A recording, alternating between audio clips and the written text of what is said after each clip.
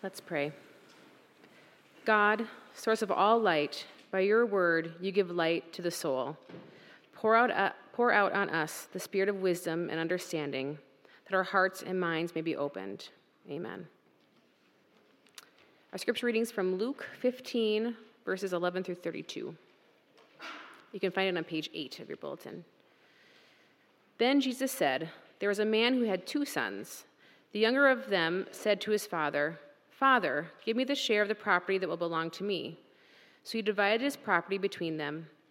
A few days later, the younger son gathered all he had and traveled to a distant country, and there he squandered his property in dissolute living. When he had spent everything, a severe famine took place throughout that country, and he began to be in need. So he went and hired himself out to one of the citizens of that country, who sent him to his fields to feed the pigs. He would have gladly have filled himself with the pods that the pigs were eating, and no one gave him anything. But when he came to himself, he said, 'How many of my father's hired hands have bread enough and to spare, but here I am dying of hunger? I'll get up and go to my father. I will say to him, Father, I have sinned against heaven and before you. I am no longer worthy to be called your son. Treat me but like one of your hired hands.' So he set off and went to his father. But while he was still far off, his father saw him and was filled with compassion. He ran and put his arms around him and kissed him. Then the son said to him, 'Father, I have sinned against heaven and before you. I am no longer worthy to be called your son.' But the father said to his slaves, 'Quickly, bring out a robe, the best one, and put it on him. Put a ring on his finger and sandals on his feet, and get the fatted calf and kill it, and let us eat and celebrate. For the son of mine was dead and is alive again. He was lost and is found.' And they began to celebrate. Now his elder son was in the field, and when he came and approached the house, he heard music and dancing. He called one of the slaves and asked what was going on. He replied, 'Your brother has come, and your father has killed the fatted calf because he has gotten him back safe and sound.' Then he became angry and refused to go in. His father came out and began to plead with him. But he answered his father, 'Listen, for all these years I've been working like a slave for you, and I have never disobeyed your command. Yet you have never given me even a young goat so that I may celebrate with my friends. But when this young son of yours comes back, who has devoured your property with prostitutes, you killed the fatted calf for him.'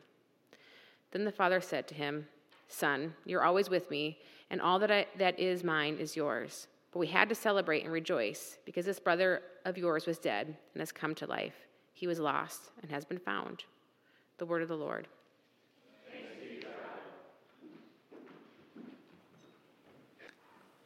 I've really enjoyed these past 3 weeks hearing this parable read by 3 different people in our service. It's been wonderful. We've been studying this parable and looking at it from several different angles. First, we considered the younger brother who leaves home. We saw that he valued the father's things more than the relationship with the father.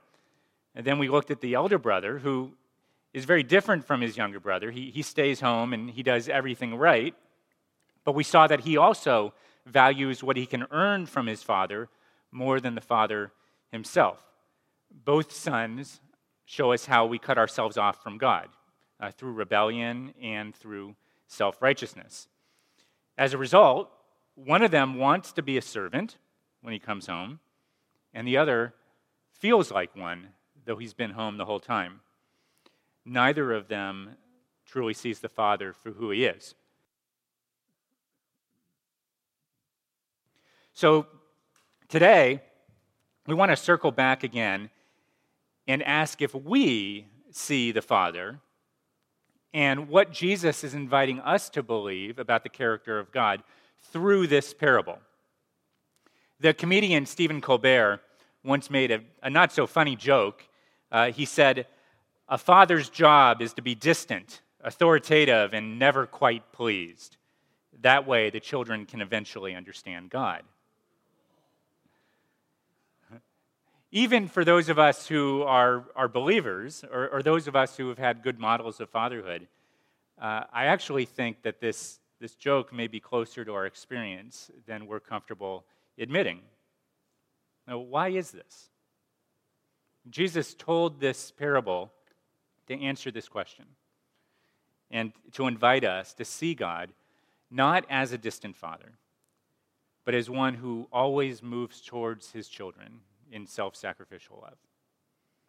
You'll remember that the context of this story in Luke 15 is Jesus' conflict with the religious leaders of his day, the scribes and the Pharisees. They were shocked that Jesus welcomed people who looked like the prodigal son, people who'd done everything wrong spiritually, the failures and the rejects. Jesus tells this parable to show the scribes and the Pharisees that they were acting like the elder brother, standing outside the party, and that, in fact, God was present in his ministry. There was a divine celebration happening, and they were in danger of missing it entirely. So what do we need to see if we're not going to miss the party? 3 things here are essential. We need to see the Father's compassion, the Father's celebration, and the Father's community. Let's look at each one of these. First, the Father's compassion. Verse 20 tells us that the prodigal son set off and went to his father, but while he was still far off, his father saw him and was filled with compassion. He ran and put his arms around him and kissed him. Each word used to describe the actions of the father is significant. That the father saw him, he saw him while he was still far off, suggests that the father was always looking for him while he was away, waiting for his return. The word that's used for compassion is a great word in the Greek New Testament. The word in Greek is splanchnizomai. Splanchnizomai. It means to have compassion or pity on someone. But the root of this word, the splanchna, are the guts of a person. It's a way of saying that a person has affection or sympathy for another in the deepest possible way. In Greek, the way you say that is your guts went out to someone. We would say your heart went out to them. But they said their guts went out to them. How does the Father here express this kind of deep compassion and love? Well, he was not only looking for his son, but when he saw him, he ran towards him. To understand the power of this image, you have to imagine the Father wearing the traditional robes that men wore and sometimes still wear today in the Middle East. Kenneth Bailey, a scholar who writes from a deep knowledge of Middle Eastern culture, writes about this. He says, "A Middle Eastern nobleman with flowing robes never runs anywhere. To do so is humiliating." In the ancient world, the Jewish author Ben Sira confirms this attitude. He says, "A man's manner of walking tells you what he is." And Aristotle once said, "Great men never run in public." But the father of the prodigal is willing to be humiliated when he sees his son, and he runs towards him. And when he reaches him, he puts his arms around him. Many of you are familiar with the famous painting by Rembrandt that portrays this meeting between the father and the son. It's a beautiful painting, but like any picture, it only captures one moment, and it shows the father with his hands placed upon the son's shoulders. And what I don't think that painting quite captures is the father going further to put his arms around him. In Greek, it says that he fell upon his neck. He embraced him. And then he kissed him. He welcomed him immediately in an intimate way as a beloved son. Together, these images, the seeing, the compassion, the running, the embrace, the kiss, they reveal an extravagant love. In response, the son declares his unworthiness. "Father, I have sinned against heaven and before you. I am no longer worthy to be called your son." But the father goes on to affirm what he has already done in embracing the son. He commands the servants to bring the best robe and put it on him. He puts the signet ring of the family on his finger, and he puts new sandals on his feet. Notice that all of this happens before the son has done anything to clean himself up. he returns as a sinner. The robe covers his dirty clothes. The father doesn't wait for his son to change. He affirms his identity in the family immediately. He doesn't just want his son to know that he is a son. Okay, of course, you're my son, in abstract terms. He wants him to experience his loving embrace. Isn't this why we sometimes struggle to see God as this generous, this extravagant in his love towards us? We believe in God. We know that he is a God of love. But we don't experience that love because we believe somehow more strongly that we are only worthy to be a servant in his house. We need to see that the Father embraces us and that he covers us. These verses that we've read 3 times for our assurance of pardon from Paul's letter to the Galatians tell us that God does 2 things for those who are in Christ. Paul writes, when the set time had fully come, God sent his Son, born of a woman, born under the law, that we might receive adoption to sonship. He's saying that God gives us the status of sonship in the household.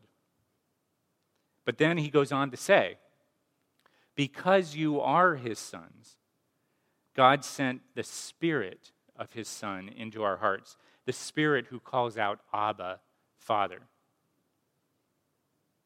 God sends the Spirit to give the experience of sonship. Martin Lloyd-Jones put the difference like this. He said, picture a man walking along a road with his little boy, holding hands, father and son and father. The little boy knows that the man is his father and that his father loves him. But suddenly the father stops, picks up the boy, lifts him up into his arms, embraces him and kisses him. The boy is no more a son when he's being embraced than he was before. The father's action has not changed the status of the son, but the difference in the enjoyment. That's what God invites us into, to enjoy our sonship in his household. If this is the offer of the gospel, why are we so very often like the elder brother, holding ourselves back from the Father's celebration? What does it really mean for us to respond and enter into this love? I've been reading a new book by an author who often writes on themes of religion and culture named David Zoll. And the book is entitled Seculosity. Seculosity is a play on the word religiosity. And his basic point is that in our secular world, in which many people no longer embrace traditional ideas about religion, there is still a lot of religion. It's just migrated to other areas of life, to parenting, technology, food, politics, romance. In all these areas and more, we find the same intensity of belief, orthodoxies and heresies that people used to bring to their religion. But now the object of hope is inside this world rather than outside. He says, we may be sleeping in on Sunday morning in greater numbers, but we've never been more pious. The word he uses to describe this peculiar kind of piety is the word enough. He writes, listen carefully and you'll hear that word enough everywhere, especially when it comes to the anxiety, loneliness, exhaustion, and division that plague our moment to such tragic proportions. You'll hear about people scrambling to be successful enough, happy enough, thin enough, wealthy enough, influential enough, desired enough, charitable enough, woke enough, good enough. We believe instinctively that were we to reach some benchmark in our minds, then value, vindication, and love would be ours. That if we got enough, we would be enough. Isn't this what we see in the parable? The younger brother pursues freedom and independence. but he's never able to be free enough. The older brother pursues obedience and goodness, but he's never able to be good enough. In order to enter the Father's feast, both sons must give something up in order to experience the Father's joy. The younger son must give up his attempt to live on his own, apart from the Father. But in exchange, he receives the Father's joy. The elder son must give up his attempt to do everything right to win his father's approval, but in exchange, he receives the Father's joy.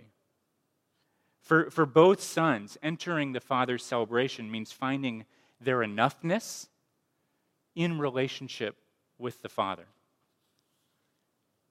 This raises a question. Do we believe that the Father's joy is enough for us? That's the trade-off, isn't it? This is our problem. It's not just that we do bad things, but that we don't trust God to be the giver of good things. And that in relationship with Him, the deepest longings of our hearts will be satisfied. We don't believe that He is good. We don't believe that He wants the best for us. And so we seek salvation in other things in this world that we think can fulfill the longings of our hearts. In the gospel, God offers Himself to us in the person and work of Christ so that we might see Him in a new way and know that He is enough. As we saw last week, just as the Father moves towards His sons, God moves towards us to bring what we need from the outside. A righteousness that we do not have to earn or achieve, but only receive as a gift. But in order to receive it, our hands must be empty. The Puritan David Dixon once described it this way. He said, "I have taken all my good deeds and all my bad deeds and have cast them together in a heap before the Lord and have fled from both to Jesus Christ. And in Him I have sweet peace." When you know this peace, you're no longer at the mercy of your circumstances or even at the mercy of yourself. When things are going well and you're tempted to be puffed up and pridefully think that it's because you're so great, you can remember that God's love doesn't depend on you. And so you're humble even in the midst of great success. And when things are not going well, and you're tempted to be discouraged and despondent, you can also remember that God's embrace is for strugglers and for sinners. And so even though you may be crushed, you're not in despair. If you find the deepest longings of your heart fulfilled in Christ's love, then you have enough to endure the most difficult circumstances. You may be confused, you may be uncertain about many things, but not about God's compassionate love towards you. So we've talked about the Father's compassion. We've talked about the Father's celebration and what it means to enter into it. Finally, let's consider the Father's community. In verse 31, the Father invites the elder son into the party, and he says, "Son, you are always with me, and all that is mine is yours, but we had to celebrate and rejoice, because this brother of yours was dead and has come to life. He was lost and has been found." Two things about this that we haven't said yet. First, when the father calls the elder boy here son, he uses a word in Greek that's not the generic word for son, huios, but instead the word tekna. It's the word for son that's affectionate and intimate. As he comes to this self-righteous elder brother, he comes affirming his love for him, just as he affirmed his love for the younger son. He goes out to both of them. He welcomes both of them. And this is the second point, that the father not only wants a relationship with each son, he wants to see them in relationship with each other. He wants to see them in the celebration together. The elder son rejected his brother in verse 30 as this son of yours. But in verse 32, the father responds, no, this brother of yours. What do we conclude from this? It's that this relationship of grace that Jesus is revealing is not only individual, but also communal. If the elder brother enters the celebration, he must accept his brother as his father sees him, brought back from the dead, restored to the family. This helps us see that one of the greatest tests of whether our hearts have been truly transformed by grace is our attitude towards others, especially when they are different from us or have offended us in some way. There's no way to receive God's forgiveness and embrace without forgiving and embracing others. Jesus told this parable, perhaps we should call it the parable of the compassionate father, to explain why a new kind of community was gathering around him, in which the outsiders were welcomed in and the insiders were challenged to go outside to seek the lost. I believe that Jesus is still gathering that kind of community around him, because he didn't just talk about this, but in his life, death, and resurrection, he embodied this message. He experienced the loss of his Father's eternal embrace so that we who were on the outside might be welcomed in. He was stripped so that we might be clothed. He died so that we might receive life. And to those who are ready to give up depending on themselves, whether in rebellion or in religious performance, he offers joy. A joy that compels us to reach out towards others, to move towards the lost and the broken. We're able to do this, not because of anything in ourselves, but because we know that our Father is not distant. He invites us to eat and drink with him at his table today, to experience his joy and to find him enough in the midst of whatever struggle you may face this week. Let me invite you to ask yourself this question as we prepare to go to communion. As God thinks of you right now, what is the look on his face? Do you picture God as disappointed, angry, indifferent? Is he saying to you, get your act together? Or if only you could do a little more for me? Here's the gospel truth. In Christ, God is deeply satisfied with you. He looks at you as he looks at his own Son. He's overjoyed in you. He delights in you. And there is nothing that you can do to make him love you any more or less. Do you believe this? Let's believe it together. Let's pray.